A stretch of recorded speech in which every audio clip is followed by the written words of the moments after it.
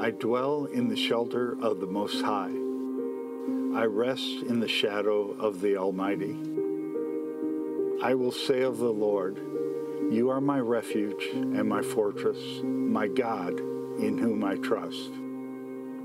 Your faithfulness will be my shield and rampart. I will not fear the terror of night. If I make the Most High my dwelling, even the Lord who is my refuge, then no harm will befall me, no disaster will come near my tent. Because you love me, says the Lord, I will rescue you. I will protect you, for you acknowledge my name. You will call upon me, and I will answer you. You will be with me in trouble. You will deliver and honor me. With long life, you will satisfy me and show me your salvation.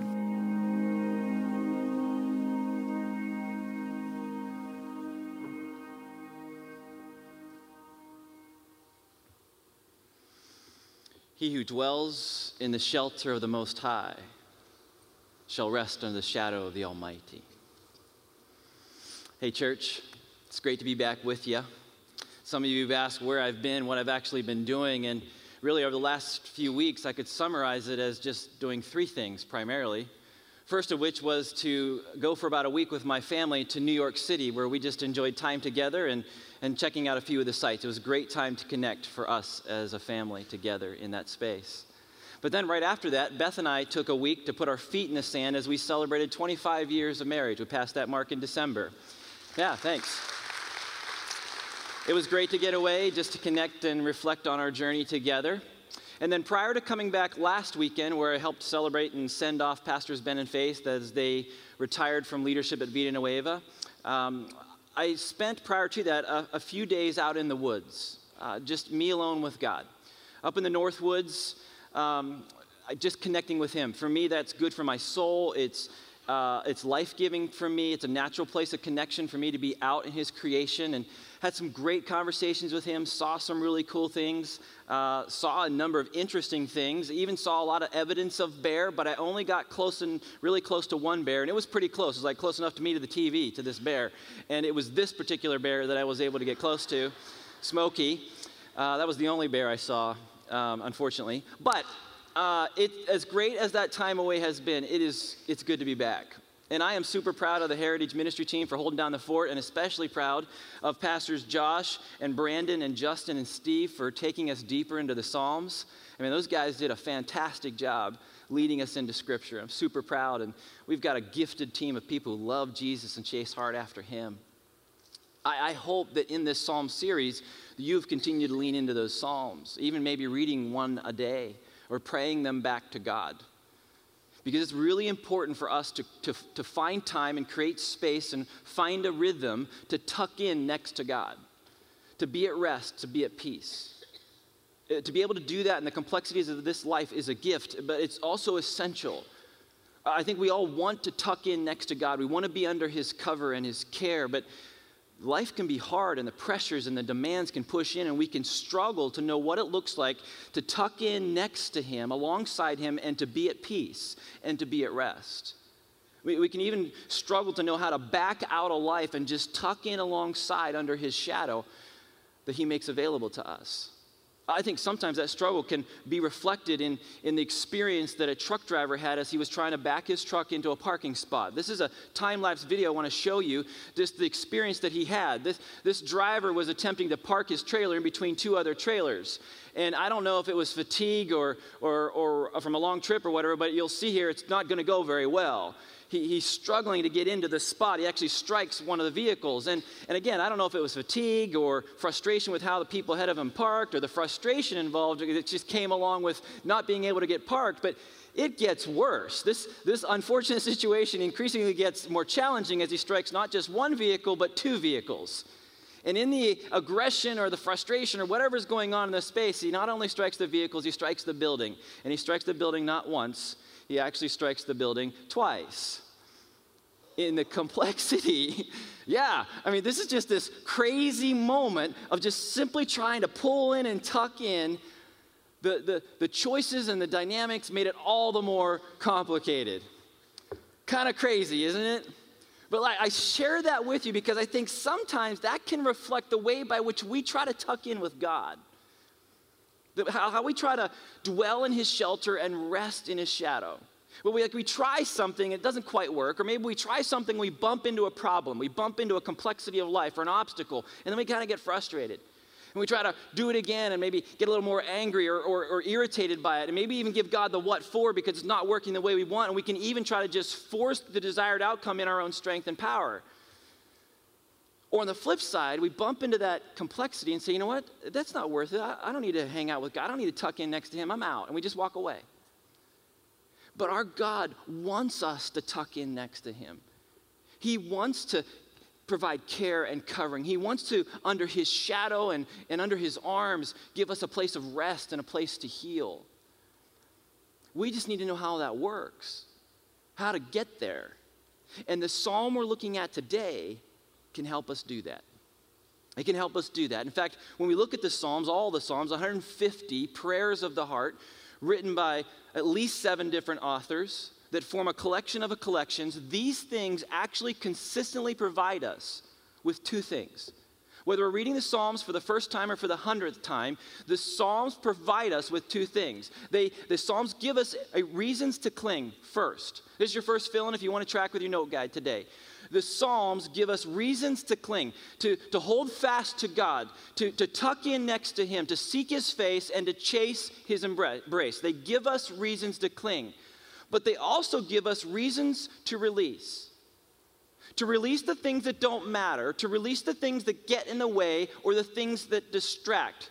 The Psalms give us reasons to cling and reasons to release. Reasons to cling to God, to his truth, who he is and who we are in our identity in him. And reasons to release regret and shame and disappointment and mistakes and failures. The Psalms give us reasons to cling and to release. They don't give us all the answers to every question, and they don't solve all the tensions that we face in life. But they give us the framework by which we can cling to him and release the things that get in the way, and tuck in next to him and be at peace and be at rest. When we cling to the right stuff and release the things we're to release, then God actually moves in our life differently. And our ability to choose to cling and release, as he calls us, is the conditional dynamic by which he's able and willing to work in our life the way he desires. And as we walk through our time today and in this scripture, we're going to see that we need to do our part in clinging and releasing to be able to dwell and rest, to remain and abide, so that God can work and move as we desire and he desires. And Psalm 91 begins to point us back to that. So we're going to dive deep into that. I encourage you to grab your Bible or use your note guide or follow along up here on the screen as we go. But Psalm 91 helps us understand how to tuck in next to God and to cling to him in the midst of everything we can face in life, anything we can face in life. And the first 2 verses, I quoted the first verse. We're going to read the second verse here in a second. Those first 2 verses are so packed full of truth that it takes the rest of the psalm to explain what those 2 verses mean. So let's take a look at this. I'm going to actually follow and read out of my scripture, out of the Bible here. You guys can follow here in your own Bible. But I'm going to read. You can kind of follow along as I do. Whoever dwells in the shelter of the Most High will rest, or another word would be abide, in the shadow of the Almighty. I will say of the Lord, he is my refuge and my fortress, my God in whom I trust. Surely he will save you from the fowler's snare. That's a net that catches birds. And from the deadly pestilence. He will cover you with his feathers, and under his wings you will find refuge. His faithfulness will be your shield and rampart. You will not fear the terror of night, nor the arrow that flies by day, nor the pestilence that stalks in the darkness, nor the plague that destroys at midday. 1,000 may fall at your side, 10,000 at your right hand, but it will not come near you. You will only observe with your eyes and see the punishment of the wicked. If you say, the Lord is my refuge, and you make the Most High your dwelling, no harm will overtake you, no disaster will come near your tent. For he will command his angels concerning you to guard you in all your ways. They will lift you up in their hands so that you will not strike your foot against a stone. You will tread on the lion and the cobra. You will trample the great lion and the serpent. Now, let me just kind of hold right there. See, I love the Word of God. It is essential for life. It's essential for us to love and to live in life. And as we dig into these scriptures, we find that they are relevant for everyday dynamics. Even unique circumstances, Scripture is relevant for us. And God uses what we're reading, the things within the Bible, to speak to us, to all of us. And He uses all of Scripture to do it. But He uses it as a healing balm for the brokenhearted men and women of this world and to strengthen us and embolden us and guide and direct us. It is a roadmap for us in life. And this particular psalm that we just read was actually for me a daily psalm at one point in my life. Because God directed my attention to Psalm 91 as I was in the process of attending the State Police Academy in Pennsylvania and preparing to be a state trooper. It was in that space that I was wrestling with and struggling with the risks and the dangers associated with fighting evil, fighting crime, and processing what does it look like for me as a young man with a young family to engage in that kind of career. And it was in that space that God drew my attention to these scriptures and began to illuminate to me who He is and who I am and how I can cling to Him and how I can release the stuff that gets in the way. And I began to understand more fully how to live in a way that honored Him. I just want to show you what some of those things were that He showed me nearly 20 years ago. If we just back up into the scripture, this fowler's snare, being saved from that and the deadly pestilence. As a young trooper, I was thinking about, man, I can get exposed to getting stuck with a needle or any kind of other diseases that are out there. And it was something that was weighing on my heart. But in this space, I felt that God was saying, look, I'm going to care for you. I'll save you from that as you are faithful and clinging to me. As I walk down through the scripture, there's a statement, His faithfulness will be your shield and rampart. That is clear law enforcement imagery, and it resonated deeply for me. But then I got to this idea that it's the night, the day, the darkness, and midday. And in one sense, say, well, God's always moving and working. But for me, stepping into a career that involves shift work, no matter what shift I would work, early, mid, or midnights, He was there and able to work and move in that space. And if you work in shift work, you're not alone, and no matter what time of day, He can be there as you cling to Him and remain in Him. As I continue down in that scripture, you will only observe with your eyes and see the punishment of the wicked. I mean, that's the description of what law enforcement does. Observe, witness, report, but then observe the justice system work. Out of that, no disaster will come near your tent was a highlight, because as a young guy, knowing maybe there could be retribution back to my family if I was enforcing the law, maybe something would come back to my wife or my boys, and for that, in this space, God was saying, look, I've got your family. You cling to me. All the way down to the end of that scripture, you get to the great lion and the serpent. I mean, it was affirmation that there is victory over evil, over the bad guys. Now, I realize that this psalm was not written just for me or just for a law enforcement paradigm, but what I most understand is that the Word of God is relevant for each of us. As relevant as it was in that moment for me as a cadet in the academy, and as I walked in my career in that space, it is relevant for you today in whatever space you're in. This stuff was written thousands of years ago for the Israelites, but the Word of God is also written for us even today, and it has application for us today. And as we lean into this, I want you to be open to understanding and seeing how whatever you're facing, when you know what to cling to and how to cling to Him and to release the other things, you can abide and you can rest in His shadow as you dwell in His shelter. The Word of God is the way by which He speaks to us. It's the roadmap to life. Now, I realize it's not always easy to unpack, and it's not always easy to swallow what He says in here. Even considering Psalm 91, this psalm is not about the absence of trouble. It's not about the absence of trouble. It's about the ability to abide in it. Did you catch that? It's not about the absence of problem or trouble or hardship. It's about the ability to abide and rest in His presence and His power in the midst of it. And His commitment, and we're going to see this as we continue to study, and we see this in other parts of Scripture. God does not promise that He'll remove all hardship and problem from our life. He promises that He will be with us in the middle of it, that He'll sustain us, that He'll equip us and empower us. It's an important distinction. The Apostle Paul wrote something to the church in Thessalonica. He said, but the Lord is faithful, and He will strengthen you and protect you from the evil one. It's a great verse. It contains tons of truth. But on a surface look, we can think that verse, along with Psalm 91, that if we do A, B, and C, then God will remove all hardship and difficulty from life, and we can be trouble-free. That's not at all what that verse is saying or what Psalm 91 is speaking to. God does not always keep us from trouble, but he always protects us in it. He's always working and moving in it. And it's his power and strength that allows us to abide in the midst of the complexities of life. And Psalm 91 is highlighting that for us.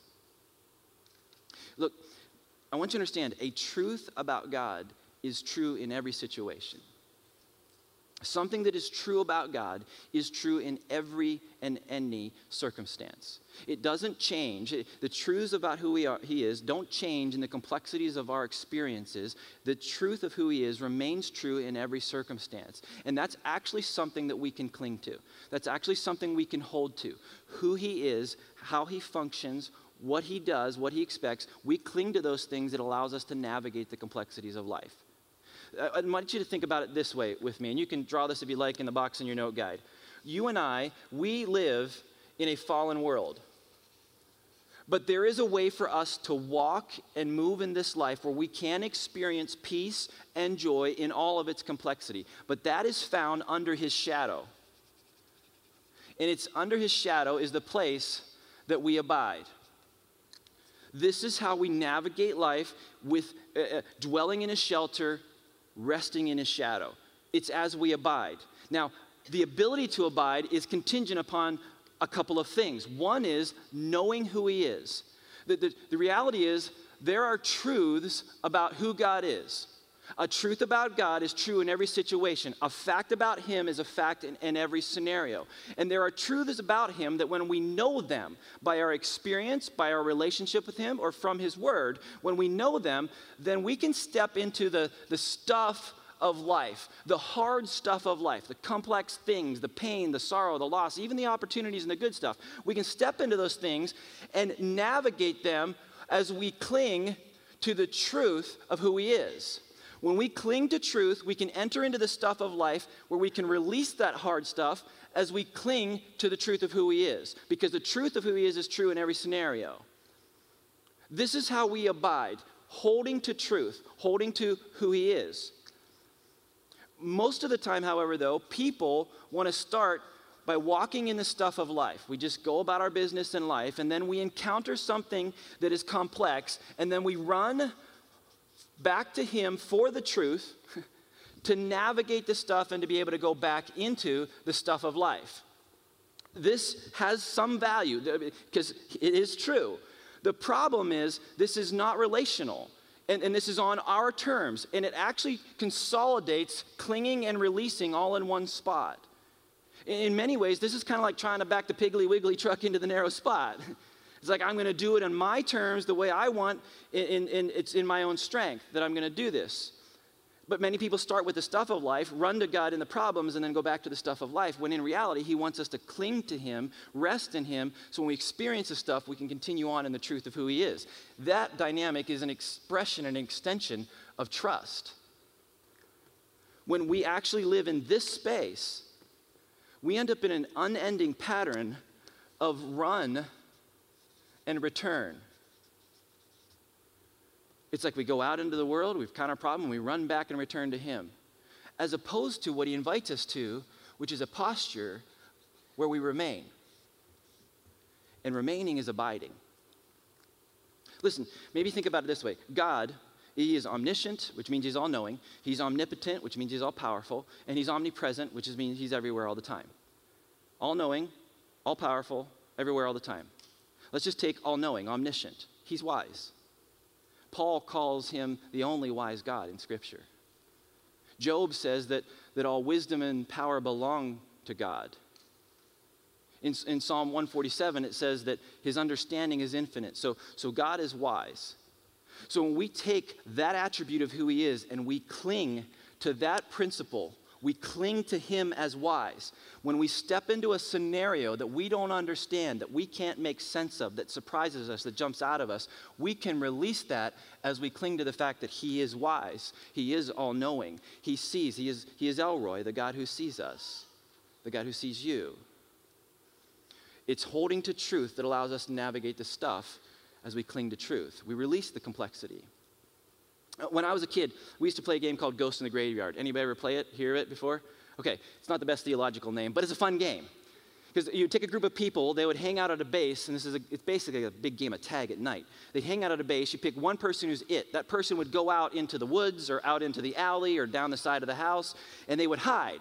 And after a certain amount of time, the people at the base would then move out in the direction of the field of play, and they would be required to move until the person who was it jumped out and began to tag people. As soon as they jumped out, everybody would yell, "Ghost in the graveyard," and begin to run back to the base. And anybody who made it back to the base was safe, but anybody who got tagged by the person who was it became part of his team moving forward. And they continued that cycle until there was one person on base and everybody else is out hiding in the woods. It was a fun game, maybe a little bit creepy, but it was fun. We just kind of wander out, then run back. Now, I share that with you because I think that can reflect how we try to chase abiding with God.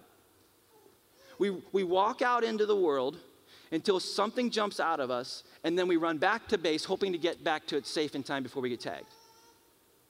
And then we head back out into the world, back into the darkness, and then we bump into something that freaks us out, and we run back and try to get back to base and get safe before we get tagged.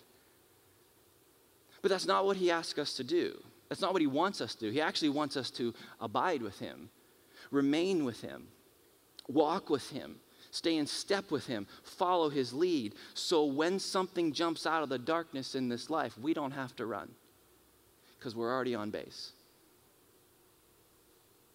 That's the difference between running and returning and remaining. When we cling to the truth of who he is, when the stuff of life jumps out at us, we can release that and pass through as we cling to who he is.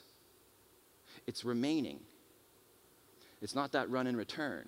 And hear me, that doesn't mean we don't struggle here. It doesn't mean we don't doubt or wrestle. It means we don't run. We remain because we're clinging to who he is. Jesus once said, in this world you will have trouble. He said, it's just a fact. You're going to have trouble. And the more you can read Scripture and dig into Scripture, you will see that God does not promise the absence of problem or pain. What he promises, and what we're about to see in Psalm 91, is he promises to be with. To be with those who cling and release. Cling to him and release the stuff that gets in the way. Let's go back to Psalm 91, verse 1 for a moment. It says, he who dwells, who clings, who remains in the shelter of the Most High will abide, rest, in any complexity, in the shadow of the Almighty. When we remain and cling to him, we will abide. We will rest in the shadow. It's a cause and effect dynamic. Jesus, on his way to the Garden of Gethsemane, actually not shortly before being crucified, he was walking with his disciples and he was sharing some final teaching with them. And one of the things he said in John 15 was simply this: I am the vine, you are the branches. If you abide in me, remain in me, and I in you, you will bear much fruit. Apart from me, you can do nothing.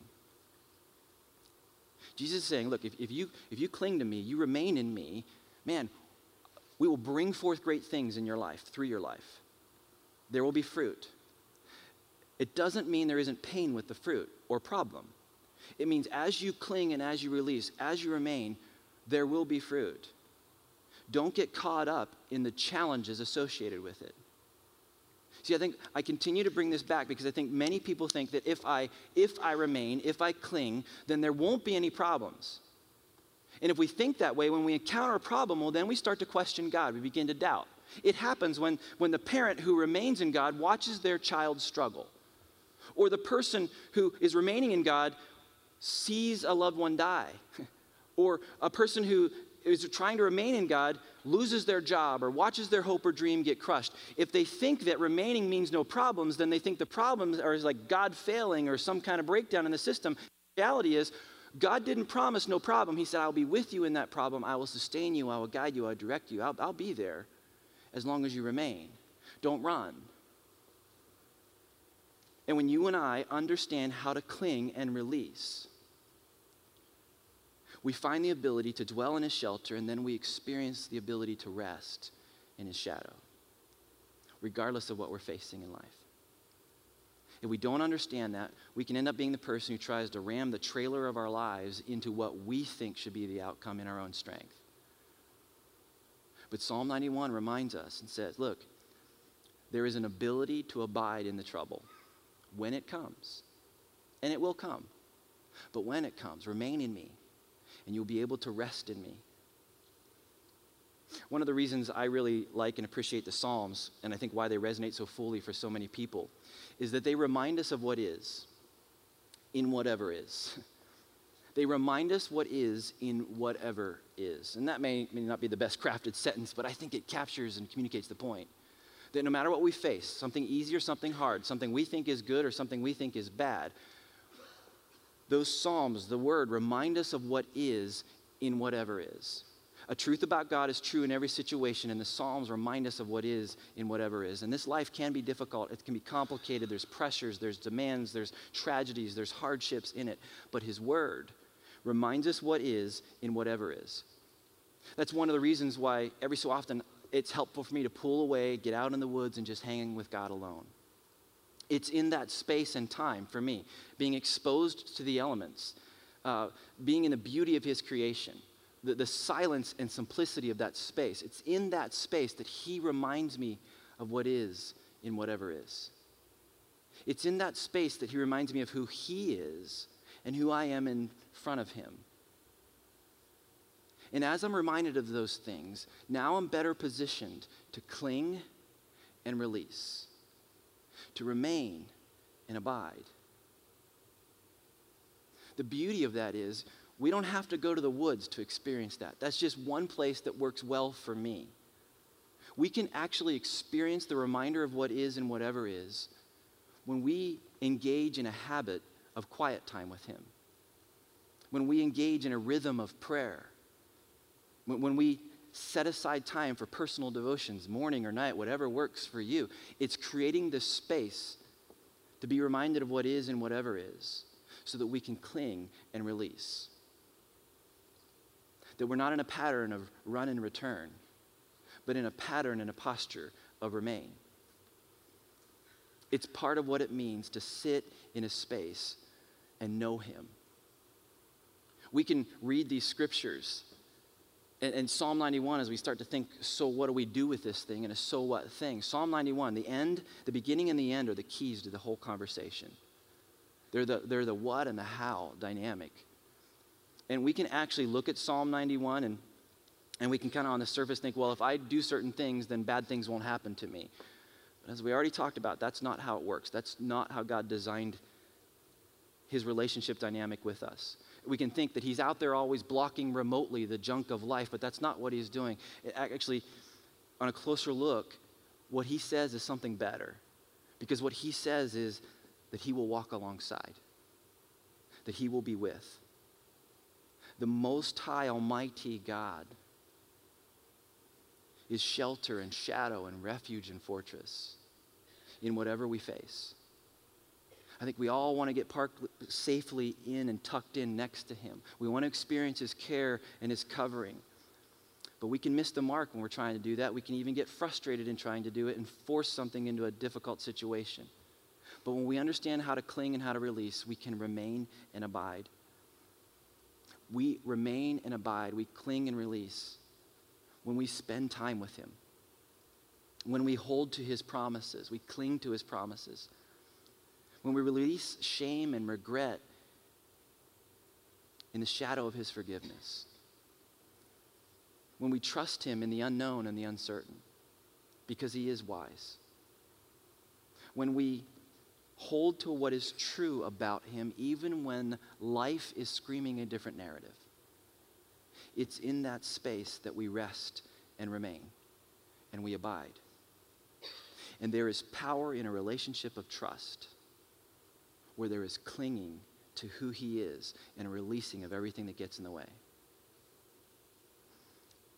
Many of you may engage in those practices and habits that allow you to cling and remain. I encourage you to continue that. Maybe add a new one. If you're not engaging in creating space to be alone with God, I encourage you to create that space so that you know what to cling to and you know what to release. You may be thinking, well, is it really just that simple?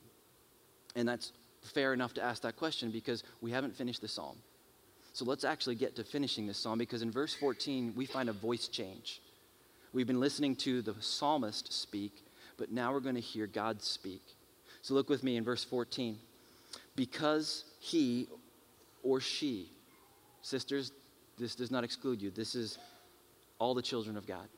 Because they hold fast to me in love, because they cling, I will deliver them. I will deliver him. I will protect him because he knows my name. There is relationship, there is proximity, there is an abiding. When he calls to me, when he reaches out to me, when he clings to me and releases everything else, when he calls to me, I will answer. I will be with him in trouble. I will rescue him and honor him. With long life, I will satisfy him and show him my salvation. I will make them see my salvation.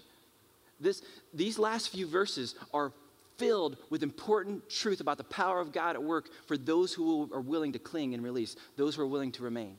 And they tell us our part. Look specifically at this. We just highlight the realities. When we hold fast to him, we cling to him, he delivers. He protects when we call out to him, when we know his name, when we stand in proximity relationship.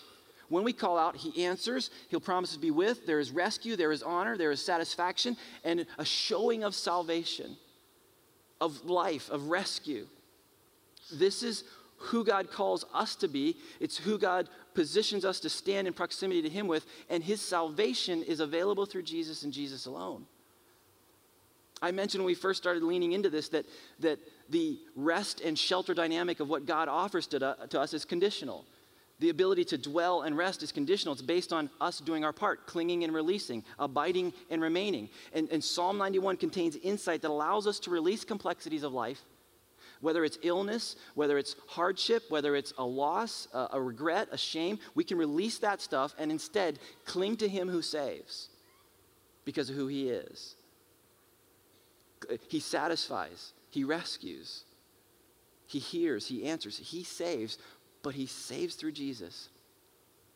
His path of salvation is only through Jesus. When we read the Psalms, it tells us the thoughts and perspectives of God. It tells us how he thinks. It tells us how he might respond in any number of situations.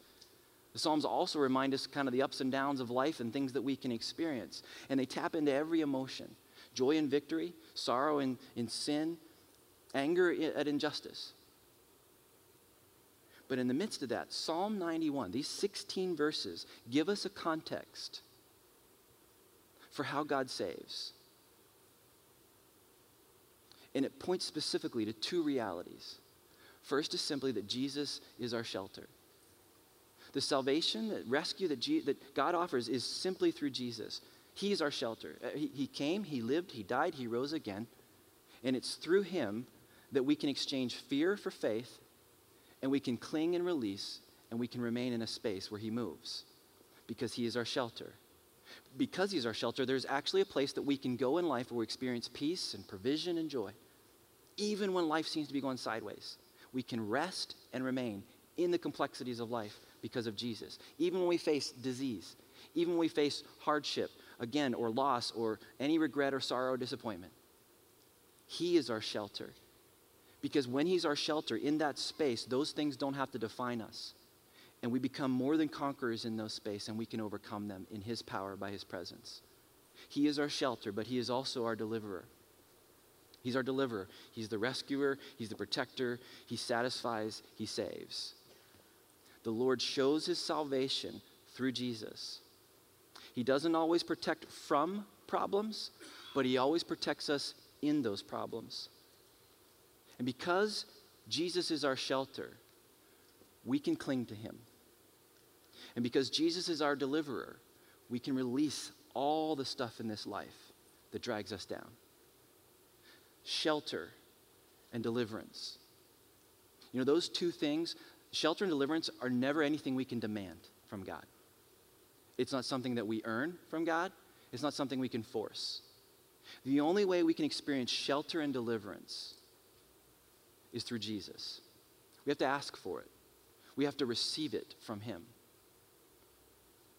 If you are someone who's wanting that shelter and deliverance, On the back of your note guide are some simple steps for how to step into a relationship with God where we can rest in his shadow, where he is shelter and he is deliverer.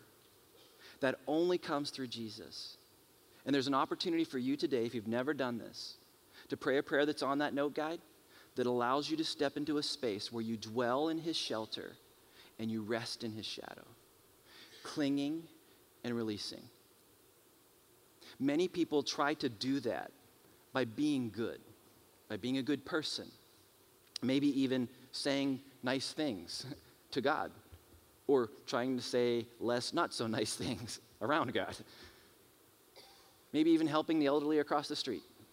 And those things may be desirable, may be good, but they are not the things that get us into this space where we rest in his shadow. The only way we get to that space is as we cling to him as Savior. We cling to him and who he is, and we release the stuff of this world. My invitation and hope for you today is that you would know where he's calling you to cling and where he's calling you to release. That you're not living in a pattern of run and return, but that you're in a pattern and posture of remaining.